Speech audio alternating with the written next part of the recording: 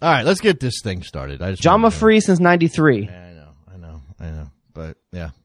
All right, you ready? I don't have no idea. We're going to talk about tonight. We're talking about Mexico. And I guess we'll pump the phone number out there. You ready? Yeah. Let's do this. I don't have the phone number on me. Can you tweet it out? Yeah. All right. You sure you're ready for this? I'll do my best. Your best? Losers always whine about their best. Winners go home and the prom queen.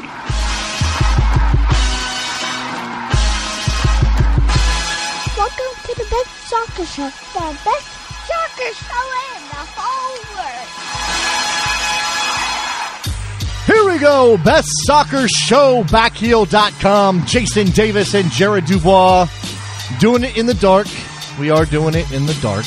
That's how my lady makes me do it. Yeah, I don't want to get into the nitty-gritty details of why that might be. I hate to do this. I hate that my brain goes. I imagine that there's a J. Rodius sex dance, and that's the reason it needs to happen in the dark. That is just too troubling. I totally thought you were going to say. I thought there's a J. Rodius sex tape. I was like, no. Nothing about this needs to be reserved for posterity. Yeah. Okay. Well, that's good to know. That's very good to know. We are here on a Tuesday night. We did not get to record Monday. Jared had his family situation kept us from doing that. We are here because he needed to be here. We rescheduled. I mean, some weeks we can't do it on Monday and we have to take the week off. This was a week we had to come on, Jared. We had to do a show. There is no way around it. You losing to Mexico, the way it went down at the Rose Bowl on Saturday night, and now as we sit here, losing to Costa Rica 1-0 at Red Bull Arena. A game I don't give a flying crap about at all, but just heaps more misery on this program. And this is all the more reason why you need to follow Best Soccer Show, follow Davis JSN, follow J. Rodius on Twitter, because you didn't have to wait this long to hear from us. If you had been following us on the numerous social media that the millennials invented for us, that you would have known that we did a live game call of US-Mexico on Rabble TV. So your boys, Jason and Jared, JD and The Rod, you could have had 2 hours of our time listening to us live call the US-Mexico game. So make sure you're following us on all those different social media accounts. And you would already know a little bit how our feelings are about tonight. But more than anything, I'm fed up, dude. Yeah. I mean, obviously I deal with this more on a day-to-day basis than you do just because of Soccer Morning and taking phone calls and trying to talk all this stuff out. And I think it's been cathartic for me in a lot of ways, where I'm not necessarily at the fever pitch, angry level, fed up level that you might be. I do think that ultimately Jurgen Klinsmann has, in the British parlance, lost the plot, or as we would say, off the rails over here. But I don't know what that means. I don't know what's next. I don't know where to place the blame, Jared. I think it falls on Jurgen Klinsmann. I really do. Now, a lot of people say it falls on Sunil Gulati, and definitely he's the guy that ultimately makes the choice on this. Jurgen Klinsmann isn't going to step away from a $4 million paycheck. But I do believe that Jurgen Klinsmann is at fault for most of the things that are going on around us, because there's choices being made, and those choices are being made by Jurgen Klinsmann. Sunil Gulati only has one choice to make: either yes, Jurgen Klinsmann, or no, Jurgen Klinsmann. And there's 4 million reasons why it's yes. Yeah. Okay, Jurgen Klinsmann is making decisions daily about where this team is going, the look it's going to put on. Every time he opens his mouth, he is committing to something. And he's committed to way too much. And at this point, the things coming out of his mouth just don't match what my eyes see. Yeah. Him saying that the reason why we came out of the Gold Cup was because of refereeing. No. The reason we came out of the Gold Cup is because better teams beat us. Yeah. And he's saying that, and I'm getting the feeling that he's trying to put this loss of US-Mexico some way on Fabian Johnson. Yeah, I don't know that game didn't fall on Fabian Johnson's need to be subbed. I understand that might have messed with your fictitious Nick Romano's going to save us in penalties, but guess what? You didn't get us to penalties, partly because you chose to play a guy for 120 minutes that was retired a month ago. Yeah, and you also set out a team that has zero confidence coming off of a tournament where they completely fell apart against teams they typically beat. So whether or not you believe that CONCACAF has gotten better, Jared, the fact of the matter is the United States did not play an aggressive game in any sense. I don't need I don't need 70% possession from the Americans. We know that's not going to happen. But at least have the aggressive stance. At least say we're going to take the game to Mexico in every way we're possibly able to do so. We watched that. We sat there. We watched. We kept pointing out the problems, the areas of the field that were just opening up for Mexico because the United States was in full on retreat. They could not hold the ball to save they played frantic. They played scared. They played like a team without any confidence. They played un-American. What do Americans do that are ever fit those adjectives you put out there? You know what? I'd rather lose and go out strong. Come out there with a game plan. Come out there and try to assert dominance. That's what we do as Americans. I get pragmatism to a certain extent. I'm not saying throw all caution to the wind, but don't whimper. Don't go out with a whimper. That's what we've done over the last 4 games, going back to the 2 games before the Gold, 5 games, last 2 games of the Gold Cup, Brazil, Mexico, and now Costa Rica. That's 5 games that we went out with a whimper. Yeah. And at this point, I see a team that has no confidence. And I don't know if it's no confidence in their leader. I don't know if it's no confidence in themselves. I'm worried that it's both. Yeah, you know what argument I hate?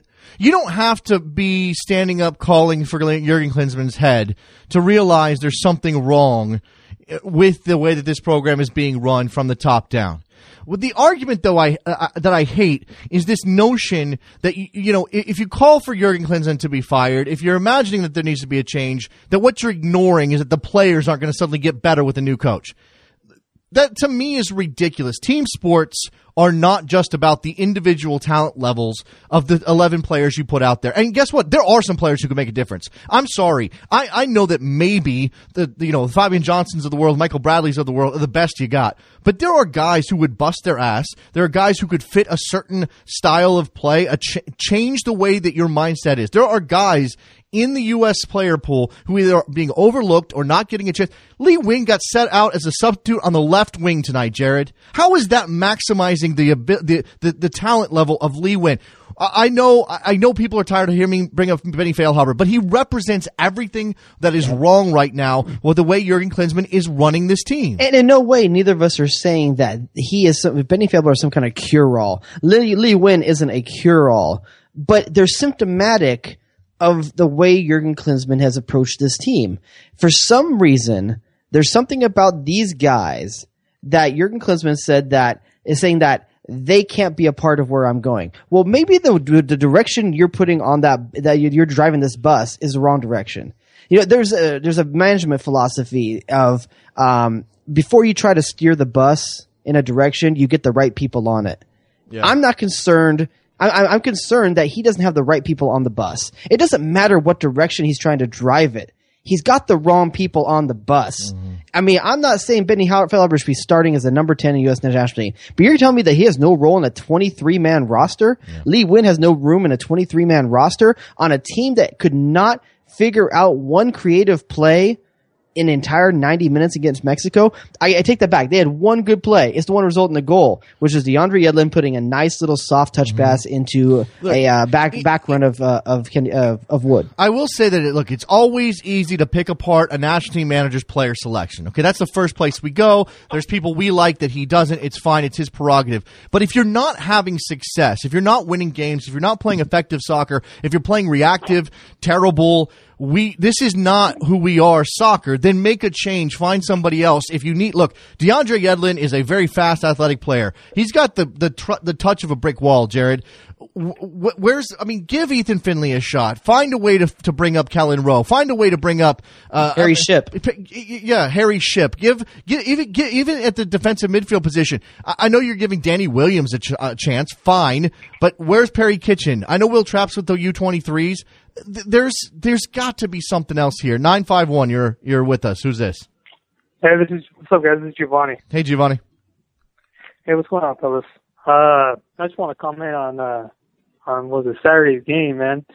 I was actually there, and it just looked like a poor showing, man. I couldn't believe that no one made any runs throughout the game.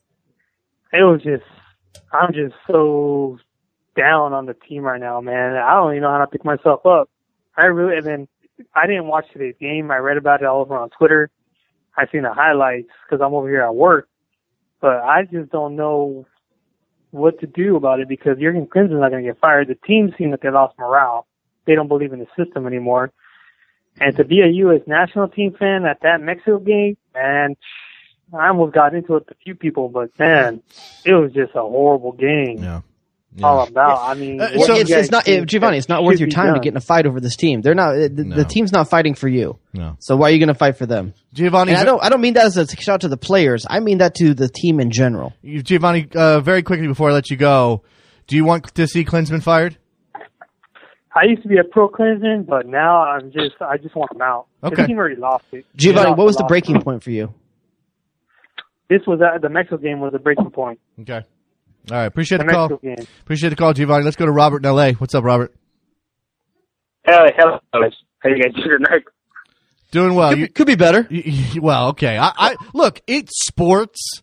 I can keep it in perspective. I get fired up. I'm passionate about this team, but I'm not going to let the U.S. men's national team bring me down, Jared. I got lots of good stuff going in my life, man. You know, come on. Yeah, you have a better life than me. Shut up, Robert. What's up? Hey, I just wanted to talk to you, still about the U.S. and the recent loss. And I was just wondering, I don't know, with the Dutch, the Dutch just crashing out Euro trade, and I was just wondering if U.S. should take notes on how they handle things, because with these old players that are going to be in, and I still think Clinton is going to bring them into World Cup qualification. And after what we saw today and against Mexico, I think the same thing is going to happen against Trinidad and Tobago with Cameron Jones just tearing that defense apart. Is there look? The one of the few bright spots on Saturday, Jared, I think we could agree, was the performance of Jeff Cameron. Probably Absolutely. the only guy. Probably the only one, and I would give Bobby Wood a little bit of credit on that. Okay, sure, absolutely. Fresh legs, comes in the game, makes a difference. It ends up scoring the goal that gets the Americans back level. I think. Look, I don't want to paint this as everything's a disaster. I think they're capable of going to TNT and getting a result, Jared. But at the same time, the confidence can't be high. I mean, I asked for the DEFCON on Soccer Morning today. I got a lot of DEFCON 2s. I don't know where you're at. DEFCON 1 is literally the whole thing's falling apart. Abandon ship. Get off the planet. We're done here. I don't know that we're done here. DEFCON 1 is where Mexico was in a game against New Zealand a year ago. That's DEFCON 1. Okay. And I think people are right to be close to DEFCON 2 at this point, because point to me to one positive thing going on in the U.S. national team right now. Robert, you're on the line. Can you point to me to any one thing positive in the U.S. national team program on the men's side? As of now, from the men's side, no. I don't see anything, because I just see him going back to what's relatively worked, with the older players, and he's not going to trust he's not going to bring in new, fresh faces. And here's the criminal thing about that. They always late substitutions.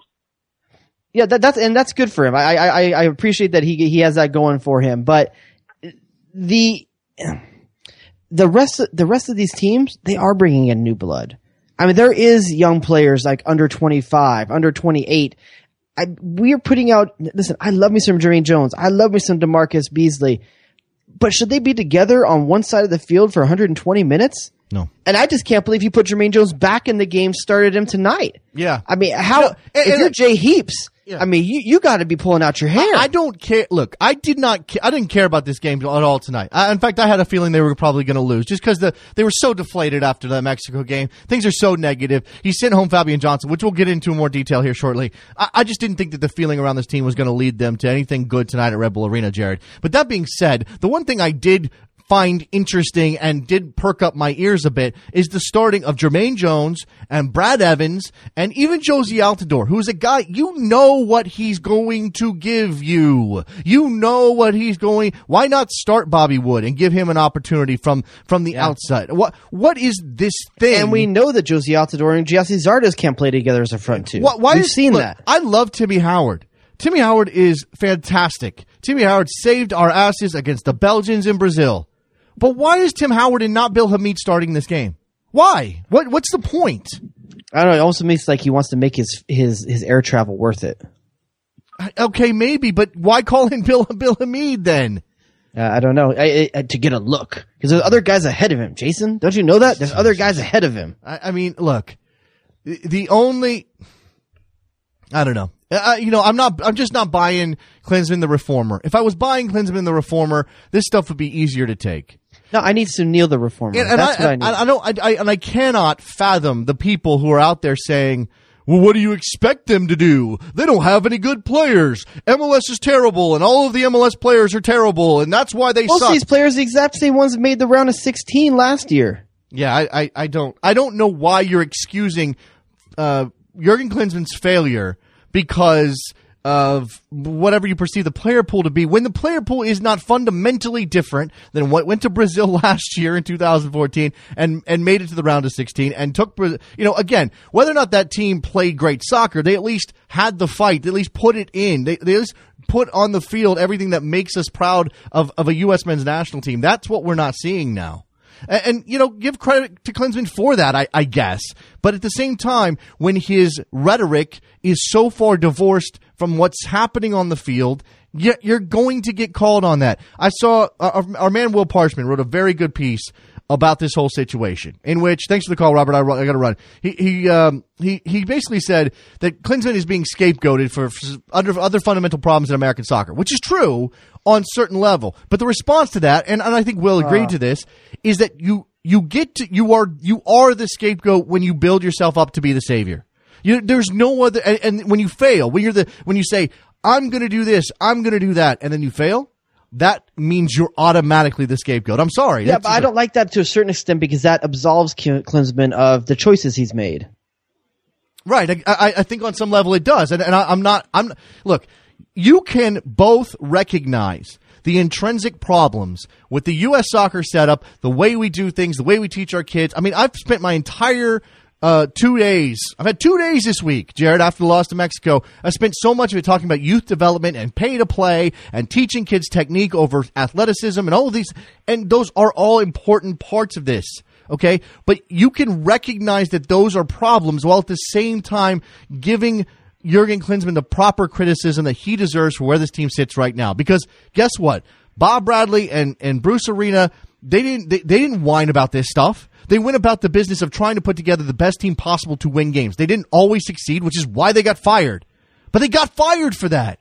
Why is Klinsmann insulated? Well, we should clarify. Bruce Arena didn't get fired.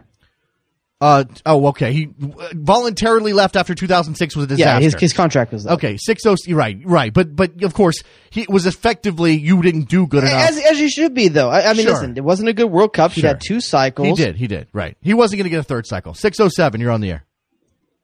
Hey, guys. Real quick, this is Alex in Syracuse. I got 2 questions.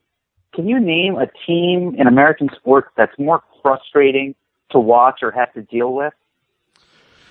That is always a function of expectations, right? I mean, the higher your expectations, the more frustrated you are when those expectations aren't met. At this point, are the Cubs frustrating when you just expect them to lose? Right. Well, the Cubs just won a series, Jared. So they're okay. They won a series. Okay, sure. You know what I'm referring to. Hey, that reference that's a big success for them. In fact, I think the Cubs are actually the inverse of this. People expect the Cubs, as you said, right? You just said it. The people expect the Cubs to fail, so it's not necessarily frustrating when they do. I think the frustration is partly our fault ourselves, though, Jason, because I think we have a false expectation of how good this team should be. This team isn't a lot better than what we're seeing. It's better, but the way it's being coached, the strategy being forced upon them, the rhetoric being set around them doesn't match anything. So our expectations are being built up by Jurgen Klinsmann feeding us bullshit. Right. I mean, he telling us that we were in the game and we had the better opportunities in the overtime. Things were swaying our way, and that the referees are the fault for the Gold Cup. All these different things are just BS. Yeah. He's spoon feeding us, and you know why we believe it? Because he follows that up with a dessert course of, we don't understand how this sport works in America. Well, there's because we don't understand how it works, what he says must be true. So there's a bunch of people that are just piling spoonfuls of this crap into their mouth, and they don't feel like they even have the right to object. Yeah, look, again, I'll come back to this just to reiterate this point before we get back to, it's Alex, right? Alex? Yeah. Yeah. independent of Jurgen Klinsmann, I just can't figure out why people don't think it's necessary to demand more simply because they want to identify American soccer as behind the curve or the player pool as being deficient. Again, your coach does not get off the hook simply because there's some unproven, unscientific idea out there that American soccer players are terrible compared to the rest of the world. That's the player pool is not fundamentally different than it was 5 years ago. It's not. 6 years ago, 10 years ago, 12 years ago, 2002. Okay? I would say in a 23-man depth, you're correct, but I will say at the top, there's a difference at the top 2 to 3 players. Sure, okay, and maybe that's the difference. But even when the United States was lacking that element, okay, even when the United States, and maybe that's it. Maybe it's all on Landon Donovan and Clint Dempsey, and because those guys are aging out, Donovan's retired, Dempsey's aging out, then maybe we're destined for disaster. But again, I don't think that necessarily precludes us from holding Klinsmann to a standard. I don't know. I think a big part of it is the way he uses his players. Look at tonight. He gave Lee Wynn the Will Trapp treatment. He threw him out at left midfield for the last 20 minutes. When have you seen Lee Wynn play left midfield? Yeah. When he came over to Colorado, maybe? Yeah, when he came to the Revolution. He's got to get the most out of his players. Again, that's the thing. If I was a player, that's the thing that would drive me bonkers. Is that continued intent. And if he's explaining it to him, fine. Maybe you can stomach it. But don't you get the sense he's just doing it to try to not mess with them, but like again, Jared, it's you drop the toddler in the deep end. You know, a guy can explain to me why he's going to punch me in the face. It doesn't mean I have to like the fact he's going to punch me in the face. That's something like that.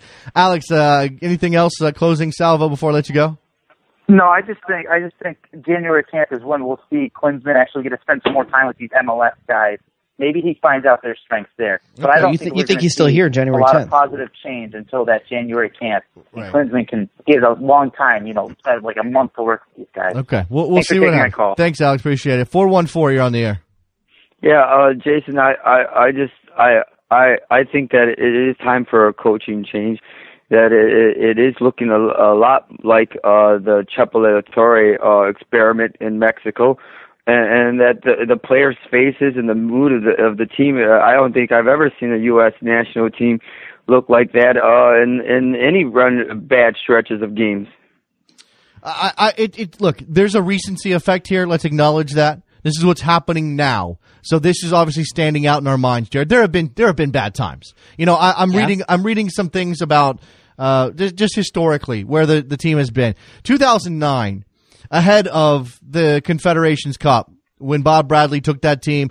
Remember, things weren't going well at that point in time. They did not go into that tournament with any kind of momentum. I think they lost. In fact, they were barely in that tournament into the last game of the group round. They lost to Italy, which not necessarily a shameful thing, except Michael Bradley has had a meltdown in that game. If you remember, if I remember correctly, they had a big game against Egypt, and that got them out of the next round. They beat Egypt like 4-0 or something that helped them get without that win and the turnover of the goal differential. They're not in the next round, and then they turned it into a run where they beat Spain and then go to the finals and play Brazil and kind of raise the American banner and put it on a bit of a pedestal. And so there have been bad times. It's just I don't know that we've seen as he's saying. What have we seen this depth of sort of.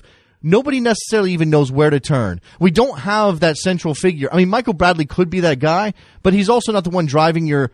I don't know. I have faith in Michael Bradley. Beyond that, I don't know.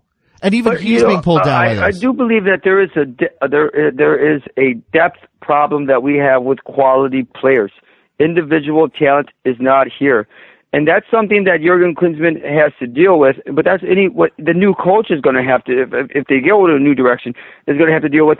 And that was something that I don't understand why, because if you look at it, Claudio Reyna, Landon Donovan, Brian McBride, they didn't walk into that locker room. And yet our league is over 20 years old. We've had 20 years to get these players. And that's something that, that Jurgen Klinsmann can't change, or the new coach can't change. That's something that needs to be explained. Where did we go wrong? We were able to develop these players. Is that what it is? Or have we spent the last 4 years, failing to make players into the new Brian McBride, into the new Landon Donovan. I mean, I'm not saying that they're going to be as talented as those players or necessarily as trustworthy as those players every time out, but I don't know. I mean, look, sometimes, and this is maybe not Klinsmann's fault either, but sometimes circumstance weighs down on you, Jared. Sometimes, you take a pot of 20 players and you think every single one of these guys is talented on some level. And in some cases, every single one of them has something that keeps them from reaching their potential for whatever reason. That's happened to better countries than the U.S. You can have good talent. I mean, look at the Dutch. I mean, they have fantastic talent and they're out of the Euros right now. And even if the U.S. does have decent talent, I think what hurts that talent is familiarity. I mean, Jurgen Klinsmann just doesn't play the same teams. Guys don't know what their positions are. We don't know what the positions are. Maybe they do. Maybe he's explaining it to them and it's at a level we can't comprehend.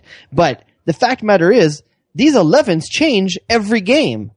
Every game, there's different guys playing different positions, and even if a guy is decent, I think it's unacceptable to expect to just plop 11 guys down on the field and say, play a cohesive game. Yeah. No. Well, you're professionals. You should be able to do this. Then how come our MLS All-Star game isn't good every time? You can't talk over Jared. What was that? Ask Jared when's the last time he's seen Mexico play a 4-3-3. And look how well they looked with 4 days of preparation. Well, they've been playing it. Okay. I mean, yeah, but here's the thing, though. They're positionally playing the same position. Chichiro's still playing forward. But they've been playing. Look, they've been playing a 5-3-2, which is a 5-man midfield with wingbacks for quite some time under Miguel Herrera. So it's not as though that's a gigantic shift in formation. A 4-3-3 is a 5-man midfield. Let's be honest about that. And nowhere what I said did you hear me say anything about formation. No, I'm talking about the same 11 players on the field. Yeah. Look, we are down because they have lost. I mean, let's be fair about that as fans. Is there a chance that it gets turned around, Jared? Is there some sort of hope that Klinsmann's got a grander scheme for this and that he identifies? I mean, right now we're getting some quotes out of his post game press conference after the loss to Costa Rica, and he says, on Fabian Johnson, you'll get your answer if he plays on Saturday as to whether or not Johnson is actually injured, because we'll go into the details here momentarily. He's also apparently he's going to look for new younger guys. He's going to rotate Howard and Guzan. Any of that stuff? A year after the World Cup. Yeah. This is the time when we're in World Cup qualifying. This is the time to unearth the young guys. Okay, my bad. I guess I didn't. My dumb American brain couldn't grasp that. That's the time to do it. Yeah, I don't know. You got anything else? No. Thanks, guys. Take it easy. Sorry about the loss. There it goes. There it goes. Did he score? I don't know. We'll see if any more phone calls come in. We'll maybe tweet that out 1 or 2 more times. I mean, is it going to be? Are we going to do an hour here on Jurgen Klinsmann? I mean, is that the right? The U20. Well, let's do a little bit on some other stuff. I'm still okay with the U.S. national team, but I do want to have a couple of things on the U.S. national team. I do want to discuss. Okay. One being, let's talk about Fabian Johnson for a moment here. Okay. Okay. First of all, what do you think about a guy asking to come out of a game? If he thinks he is hurting his team, I am absolutely 100% okay with it. What if he thinks he's hurting himself? Well, that's the same thing, is it not? If he feels, look, if you're going full bore as you should in that game, and maybe Fabian Johnson didn't, but let me just trust that he did. He's a professional player. He plays he's shown well for his national team. I've never known him not to put in any effort. If he's going full out and he feels that twinge and he thinks, oh, this is going to go, and I've had issues before, I know my body well enough to know that this is close. Shouldn't he say, hey, guys, I'm in danger here? There's still a sub on the field, right? There's still a sub that can be made. Yes. Yeah, he knows that.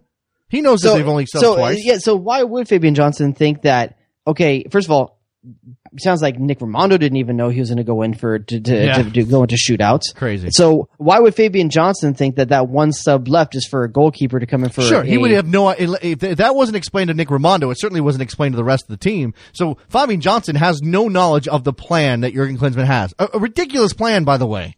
I don't have any problem with the plan. You don't have a problem with holding a substitute for 120 minutes so that you can make a goalkeeper substitute? I mean, come on, man. I have a problem with the subs he chose to make and who got subbed off the field, but I don't see a problem bringing a specialist for something that is on the table. How about when the game starts to go against you and it's clear that you're being dominated, even if you are level at 2-2, you recognize that the chances that you get to full time with a level scoreline so that you can even go to penalties aren't necessarily great. Okay, and but maybe he's got 7 minutes of a tie game left to kill. I mean, the U.S. can kill off 7 minutes a lot of the time. That's one of the things we're decent at is bunkering in.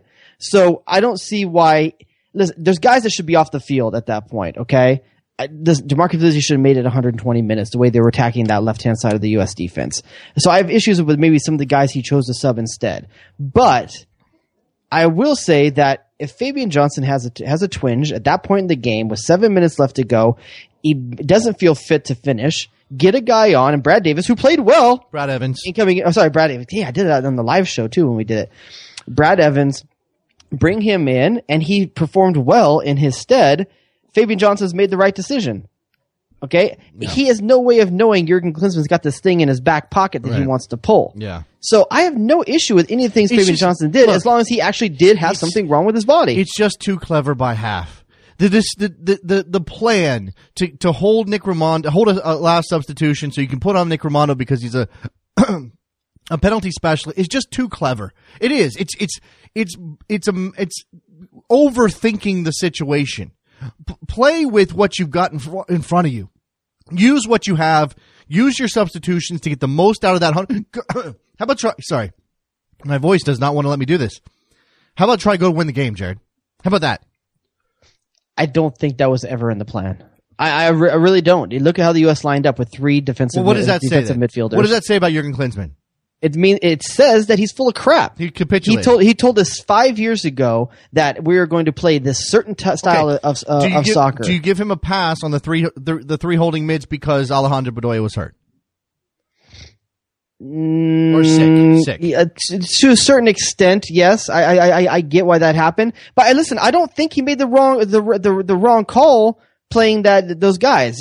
I'm just saying that.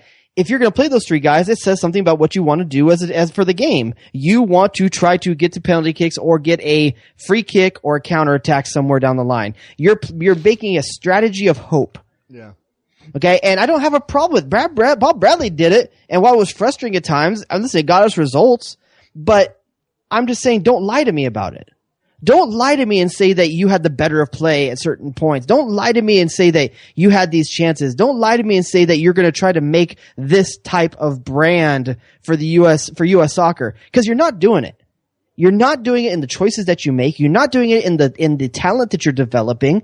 You're not doing it with the lineups you're putting on the field. So just don't lie to me. Just say, listen, Mexico is better than us right now. I know that. You know that. Every one of the 90,000+ people in the Rose Bowl know that fact. Mm-hmm. So just claim it. Own it. This team's better than us. We're going to try to beat them tactically. And this is the tactic we're going to go with. I can respect that. Yeah. Yeah, I suppose. Lots of questions facing the U.S. men's national team. I mean, the Fabian Johnson situation. I mean, you talked about him begging off, him coming off the field. Now, he said, I have an injury. Klinsmann in the press conference ahead of the game against Costa Rica said, no, he didn't. He didn't have an injury. He just wanted to come off the field. He was tired, whatever. Basically called out his player. Then after having sent him home, so we couldn't even get Fabian Johnson's side of things. Then if that was Timothy Chandler, I get it.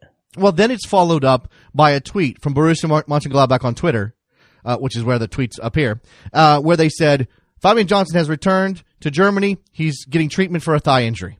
So essentially, Borussia Mönchengladbach, by tweeting, called Jurgen Klinsmann a liar. Called him a liar. And now we're getting quotes from Klinsmann after the game saying, see if he plays on Saturday, then you'll know if I'm a liar. This is petty, ridiculous drama nonsense. But you know what? If I'm Fabian Johnson, I have complete control over the situation. All you have to do is tell Mönchengladbach. I know. I don't feel fit. I know. But do you really think, okay. I mean, if that's where we're at, that's how ridiculous. If that's where we're at, that tells you another reason why Klinsmann's at fault here. You said something to me before the show on a wholly different topic. You said, John was free since 93. It just happens to rhyme. There shouldn't be this kind of. I'm sorry, there shouldn't be this kind of drama, especially with a guy who's one of your most important players, one of your best players. 816, you're on the air.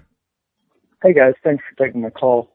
A lot of talk of Klinsmann getting booted out, but the question is, who do you bring in to replace him? Okay, you want my list off the top of my. I haven't created a short list, but here's a bunch of guys I think that could come in and probably put this team out to win a game right now. Both through. Can we go back and forth one on one? Sure, go ahead. Okay, you want to give me your top candidate first? If I need to start winning games right now, Peter Vermees is my guy. I know he's not the perfect answer for the long term, Jared, but he's my guy. If I need to win games right now, Bruce Arena. Okay, Bruce Arena, if he would take the job. If you would take the job, Peter I'm Vermees, talking pie in the sky. Peter Vermees, Bruce Arena. Let's see. I'm gonna throw one out there, and I know you like this one too. Miguel Herrera. Okay, Miguel Herrera, absolutely. Marcelo Bielsa, Goose Hiddink. Let's see. Maybe Jose Peckerman's going to be available soon. Go make a run at him. Not a fan of Jason Kreis. Jason Kreis, sure, why not? Yeah, give him a chance. I mean, I think he's a good coach. I think what you're hearing from what Jason and I are saying is that we're okay with a lot of different takes on this. It's not like the options out there are limited.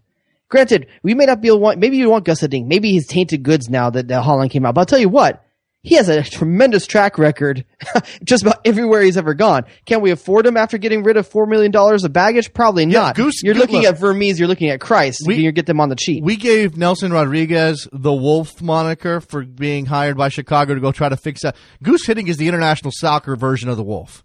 He is he is Winston Wolf. He's the guy that comes in to now. He's older. He's maybe past that now. He's had the recent problems with the Netherlands having to turn that over, and that was a disaster. Now the Dutch are out of the Euros in 2016. So maybe you want to stick that on him, as Jared said. But I still think he could come in, figure out a way to make these component parts play a more functional brand of soccer.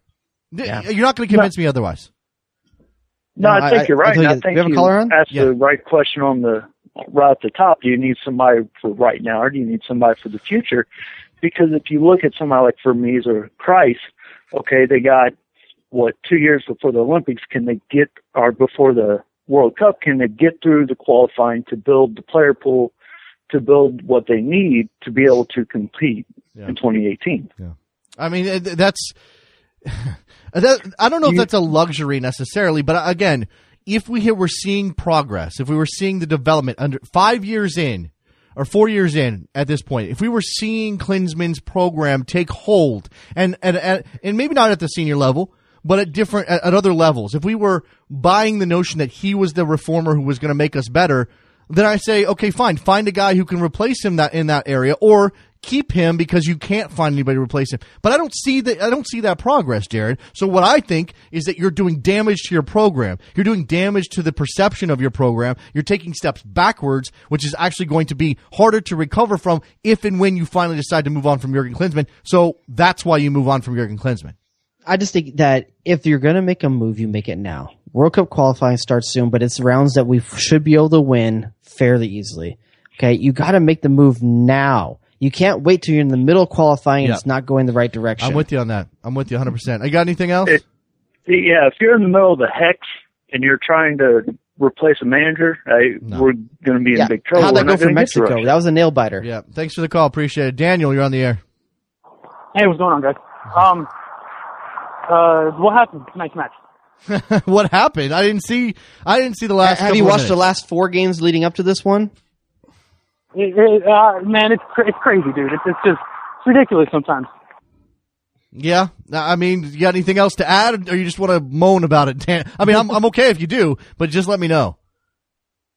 I mean, U.S. is the U.S. I want to qualify for Russia.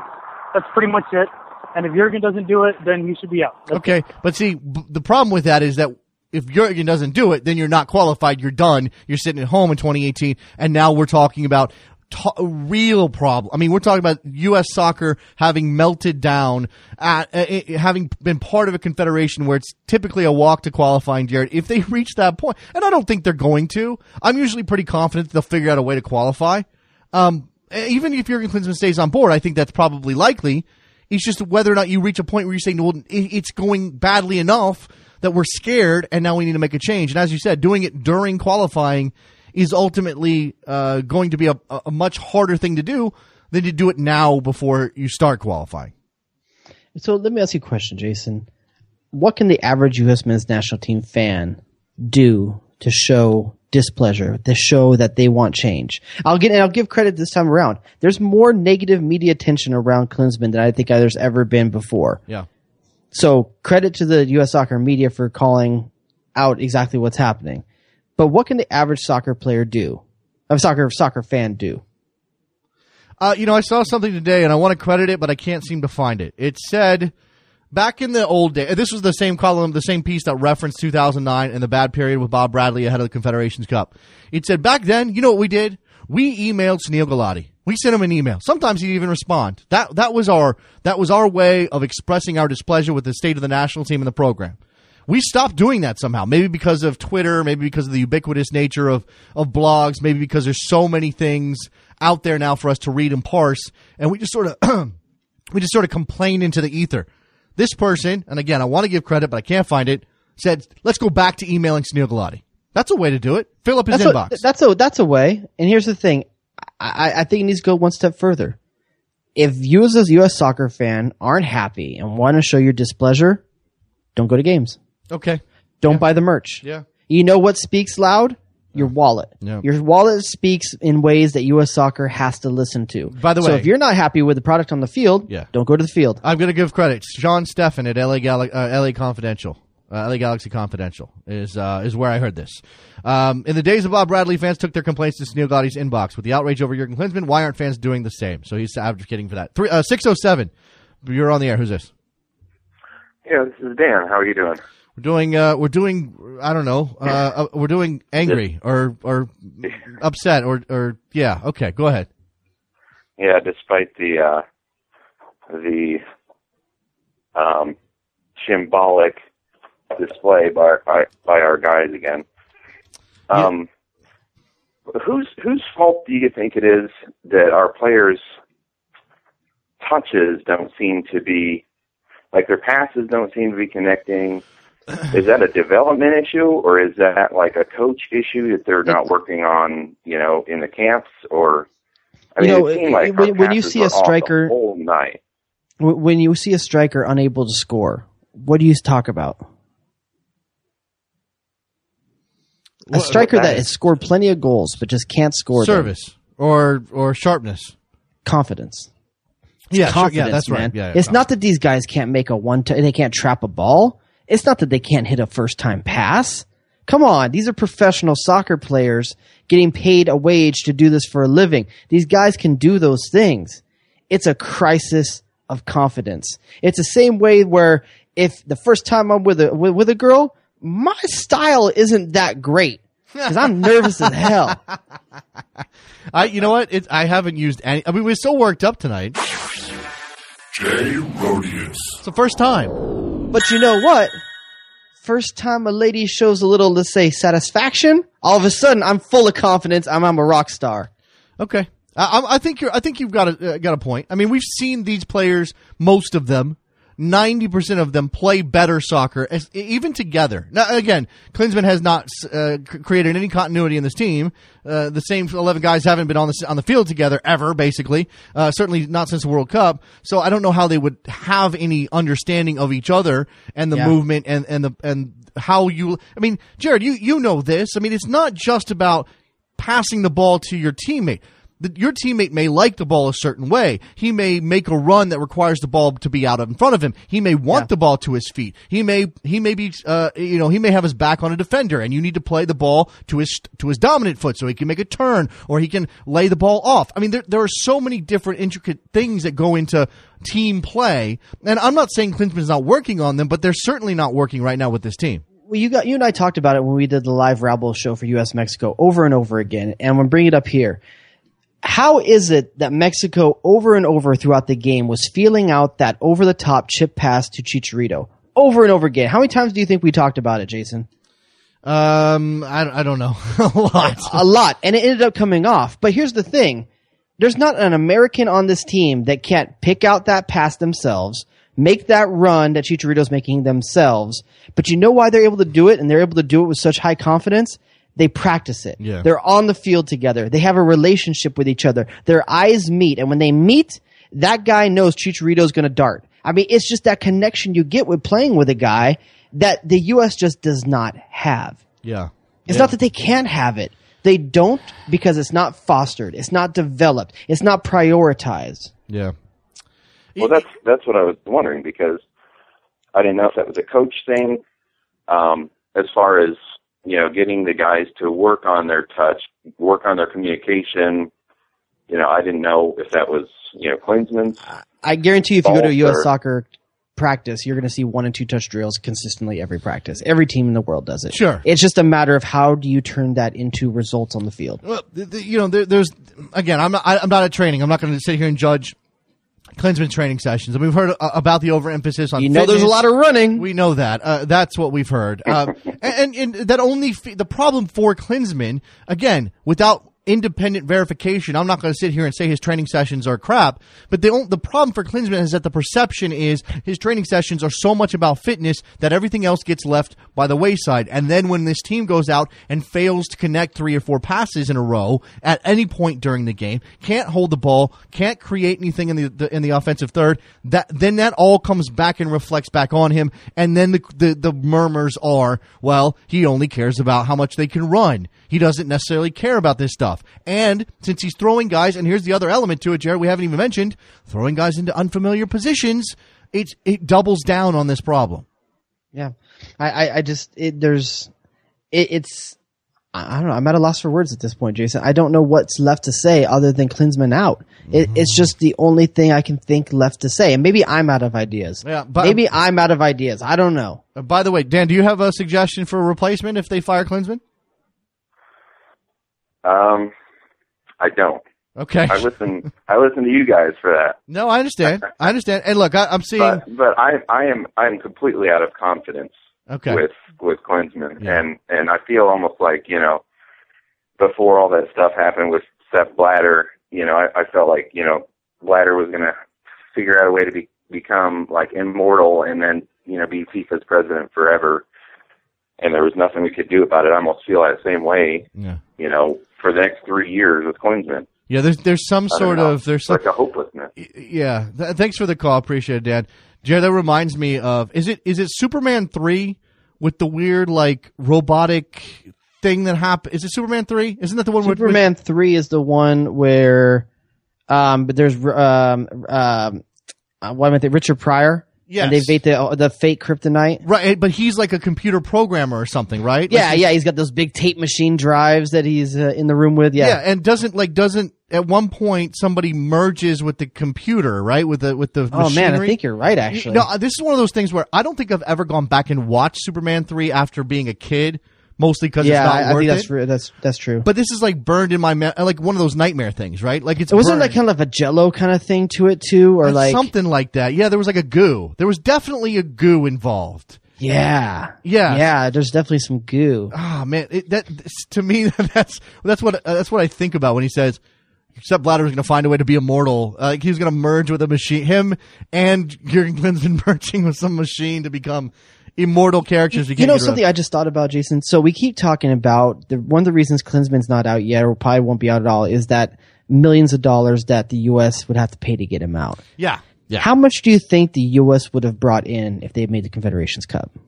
Television rights, with the money getting from FIFA, some in the neighborhood, double figures, millions of dollars at least. So already, the U.S. soccer could have paid for its loss.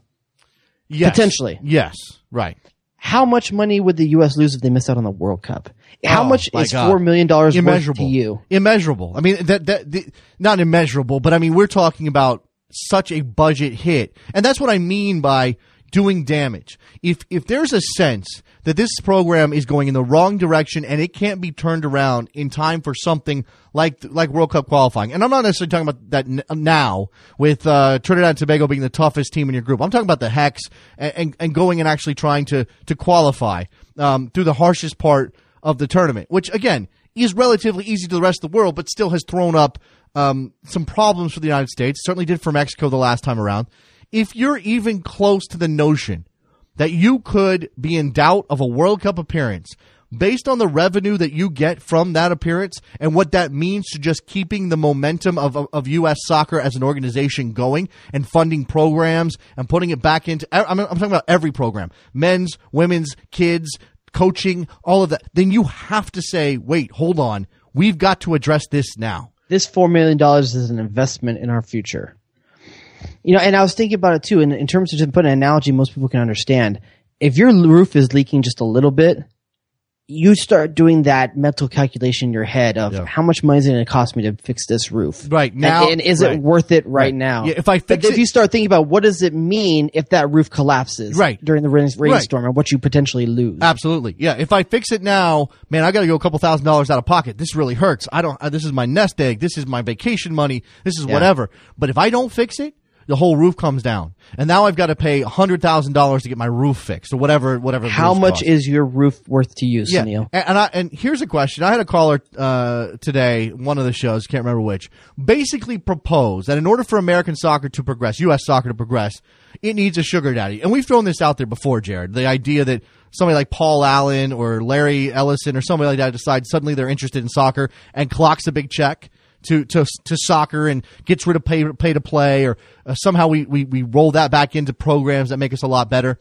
Come on, Uncle Phil. What if somebody stepped up, and you wouldn't even have to be a billionaire in the vein of Ellison, but what if somebody stepped up and said, behind the scenes probably, went to U.S. Soccer and said, I'll pay the buyout.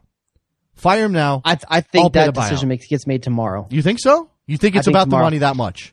I think it's about money that much. That's fascinating to me. The U.S. soccer is being run by economists. It is being run by an economist. Yeah. An economist, by the way, who people are calling for more pressure to be applied to. And I've been trying. I mean, I've been doing it. I've been saying. Pressure for his job, or pressure to make a decision on Jurgen Klinsmann? Well, all of it. Where is Jurgen Klinsmann's? I mean, so where's... I told you I'm a little bit on the other side of the fence on this one, dude, because I think what Sunil Gulati is a part of at FIFA is more important than just what's happening with Jurgen Klinsmann here. Okay. I mean, Sunil Gulati is one of the few outward transformers. I understand that, but he's built up a lot of credit, Jared. But at some point, you have to be called on what's happening right now. And what's happening right now is not only the direction of the U.S. men's national team. I guess give him credit for the women. That's part of his resume as well. But I also question his leadership in regards to the FIFA scandal, the actions of Jack Warner and Chuck Blazer. Where's U.S. soccer in all of that? Where's U.S. soccer when it comes to stepping up and saying, we screwed up, we didn't blow the whistle? I mean, maybe they can't announce that they're complicit because that opens them up to lawsuits or to prosecution, but they could at least make some sort of indication that there's something wrong here that they need to address, rather than just letting Sunil Gulati take his trips to Zurich, where apparently he's going to try to fix it from the inside. That's not enough. That shouldn't be enough for the American soccer fan base. It shouldn't. And by the way, just to hit on this, because Grant Walls on Twitter asked Gulati if Klinsmann has his support. Quote, "We'll sit down and talk in the next few days, but we always do that after games," unquote. So nothing else. That's not exactly, but he had the chance to say he supported him, and he didn't say that. True. He did have the chance to say that, and he didn't. Maybe there's a crack here. Maybe there's a fissure between Gulati and Klinsmann, because they are tied at the hip. We know this from going back to 2006. This is Gulati's program. This is his project. He handed the keys to Klinsmann. He said, "You do whatever you need to do." He wanted to hand it to him in 2006 and wasn't able to. That's what I'm saying. So we know that he's been chasing Klinsmann since 2006, finally signed him up in 2011. And people are arguing over when Klinsmann got the technical director job. He was acting in that capacity from the very beginning. Don't delude yourself. I don't see anything different since he's been technical director. I don't understand what he's doing as a job function that's different than what he was doing before.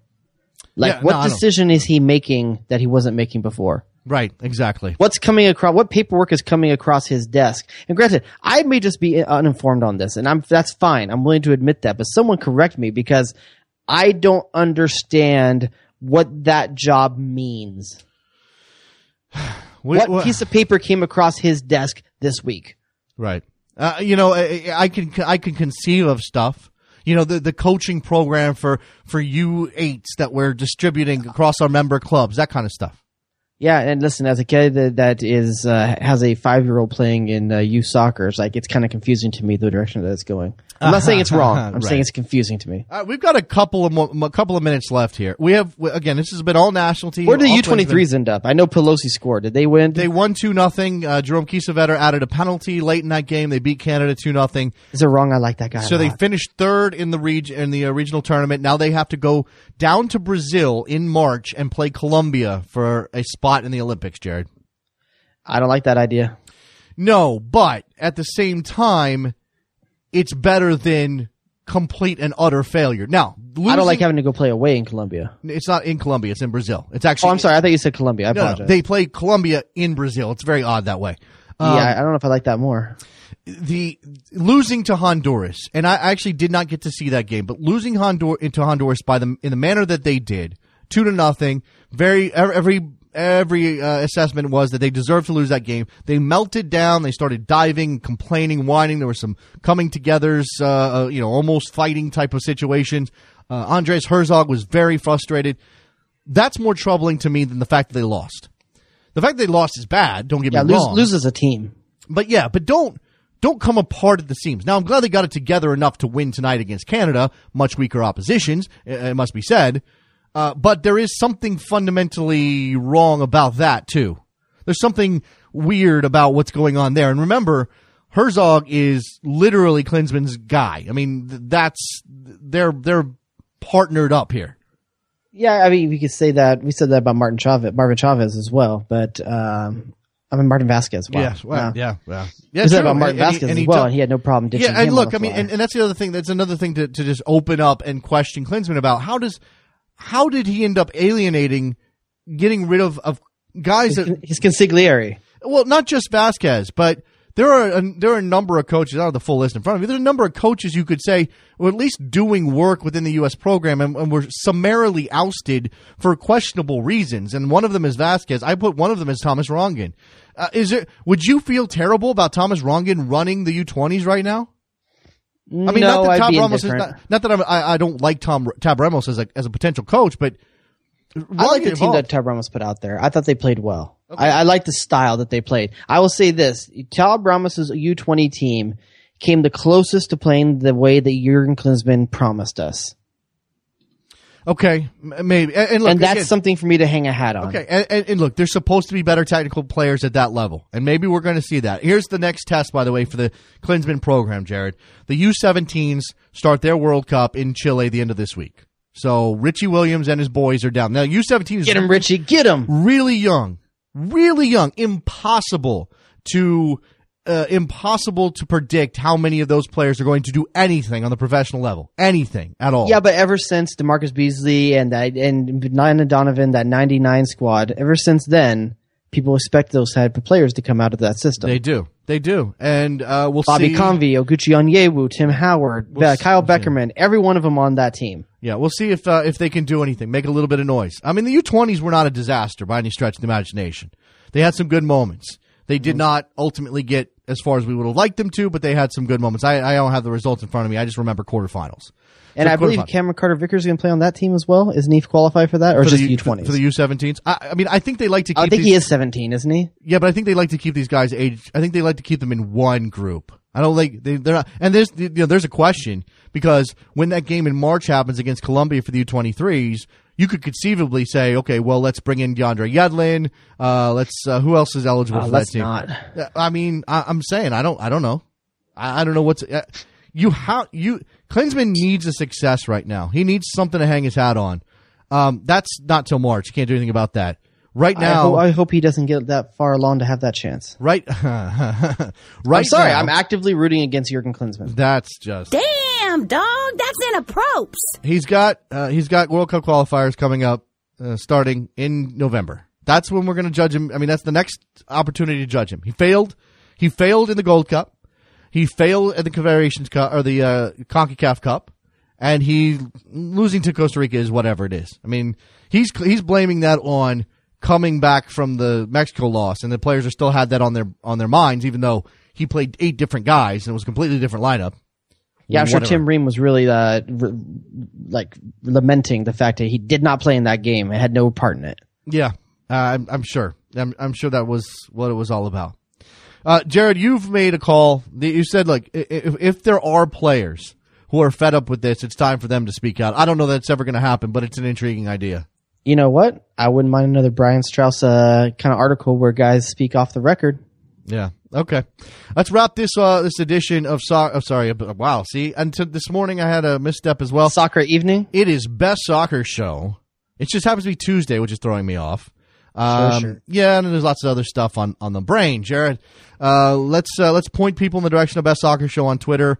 We're not gonna try to raise funds to buy out Jurgen Klinsmann, but that's a really cool idea somebody gave to me. Let's have a Kickstarter to raise money. If we got $4 million from U.S. soccer fans, we would do something better with it than that. That's true. Make a network. Absolutely. We would. Well, okay. It depends on what the mandate is from the people, and I don't think it would come to us. It'd have to be held in escrow. It'd be a whole thing. Best Soccer Show on Twitter. iTunes ratings, reviews. Ratings are very easy. Click the button of stars that you think that we deserve. We want to climb up the number. I think where were we last time we checked? 550. I don't even check anymore. Okay, I'm not sure. Well, we'll check again. But it's not enough. And the other thing is, we just hit our official 4th anniversary, our fourth birthday as a show. Yeah, last week. Weekend. Yeah, we shared the original show on Twitter. It was a disaster. Why did we share that? Why did we? I thought it was nostalgic. But you know what? Should we tease what we're going to do as a bonus show as we're talking about this? Sure, why not? Okay, so what we've decided to do is in the vein of all superhero stories, to do the Jason Jared Best Soccer Show origin story, where we kind of talk about how each of us got into doing this, how we ended up coming together, how the show formed. So we're going to do that on our next Best Soccer Show bonus show, which we're going to be recording immediately. Yep, there we go. So be on the lookout for that. Thank you, everybody who called. We'll talk to you guys next week. Bye. Damn, dog, that's an approach. I am Mikkel Målsen på Sundeskere.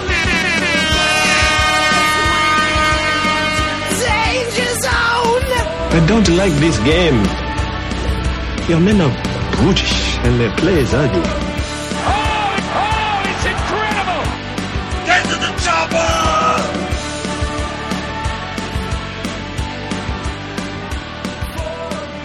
It's John Brooks!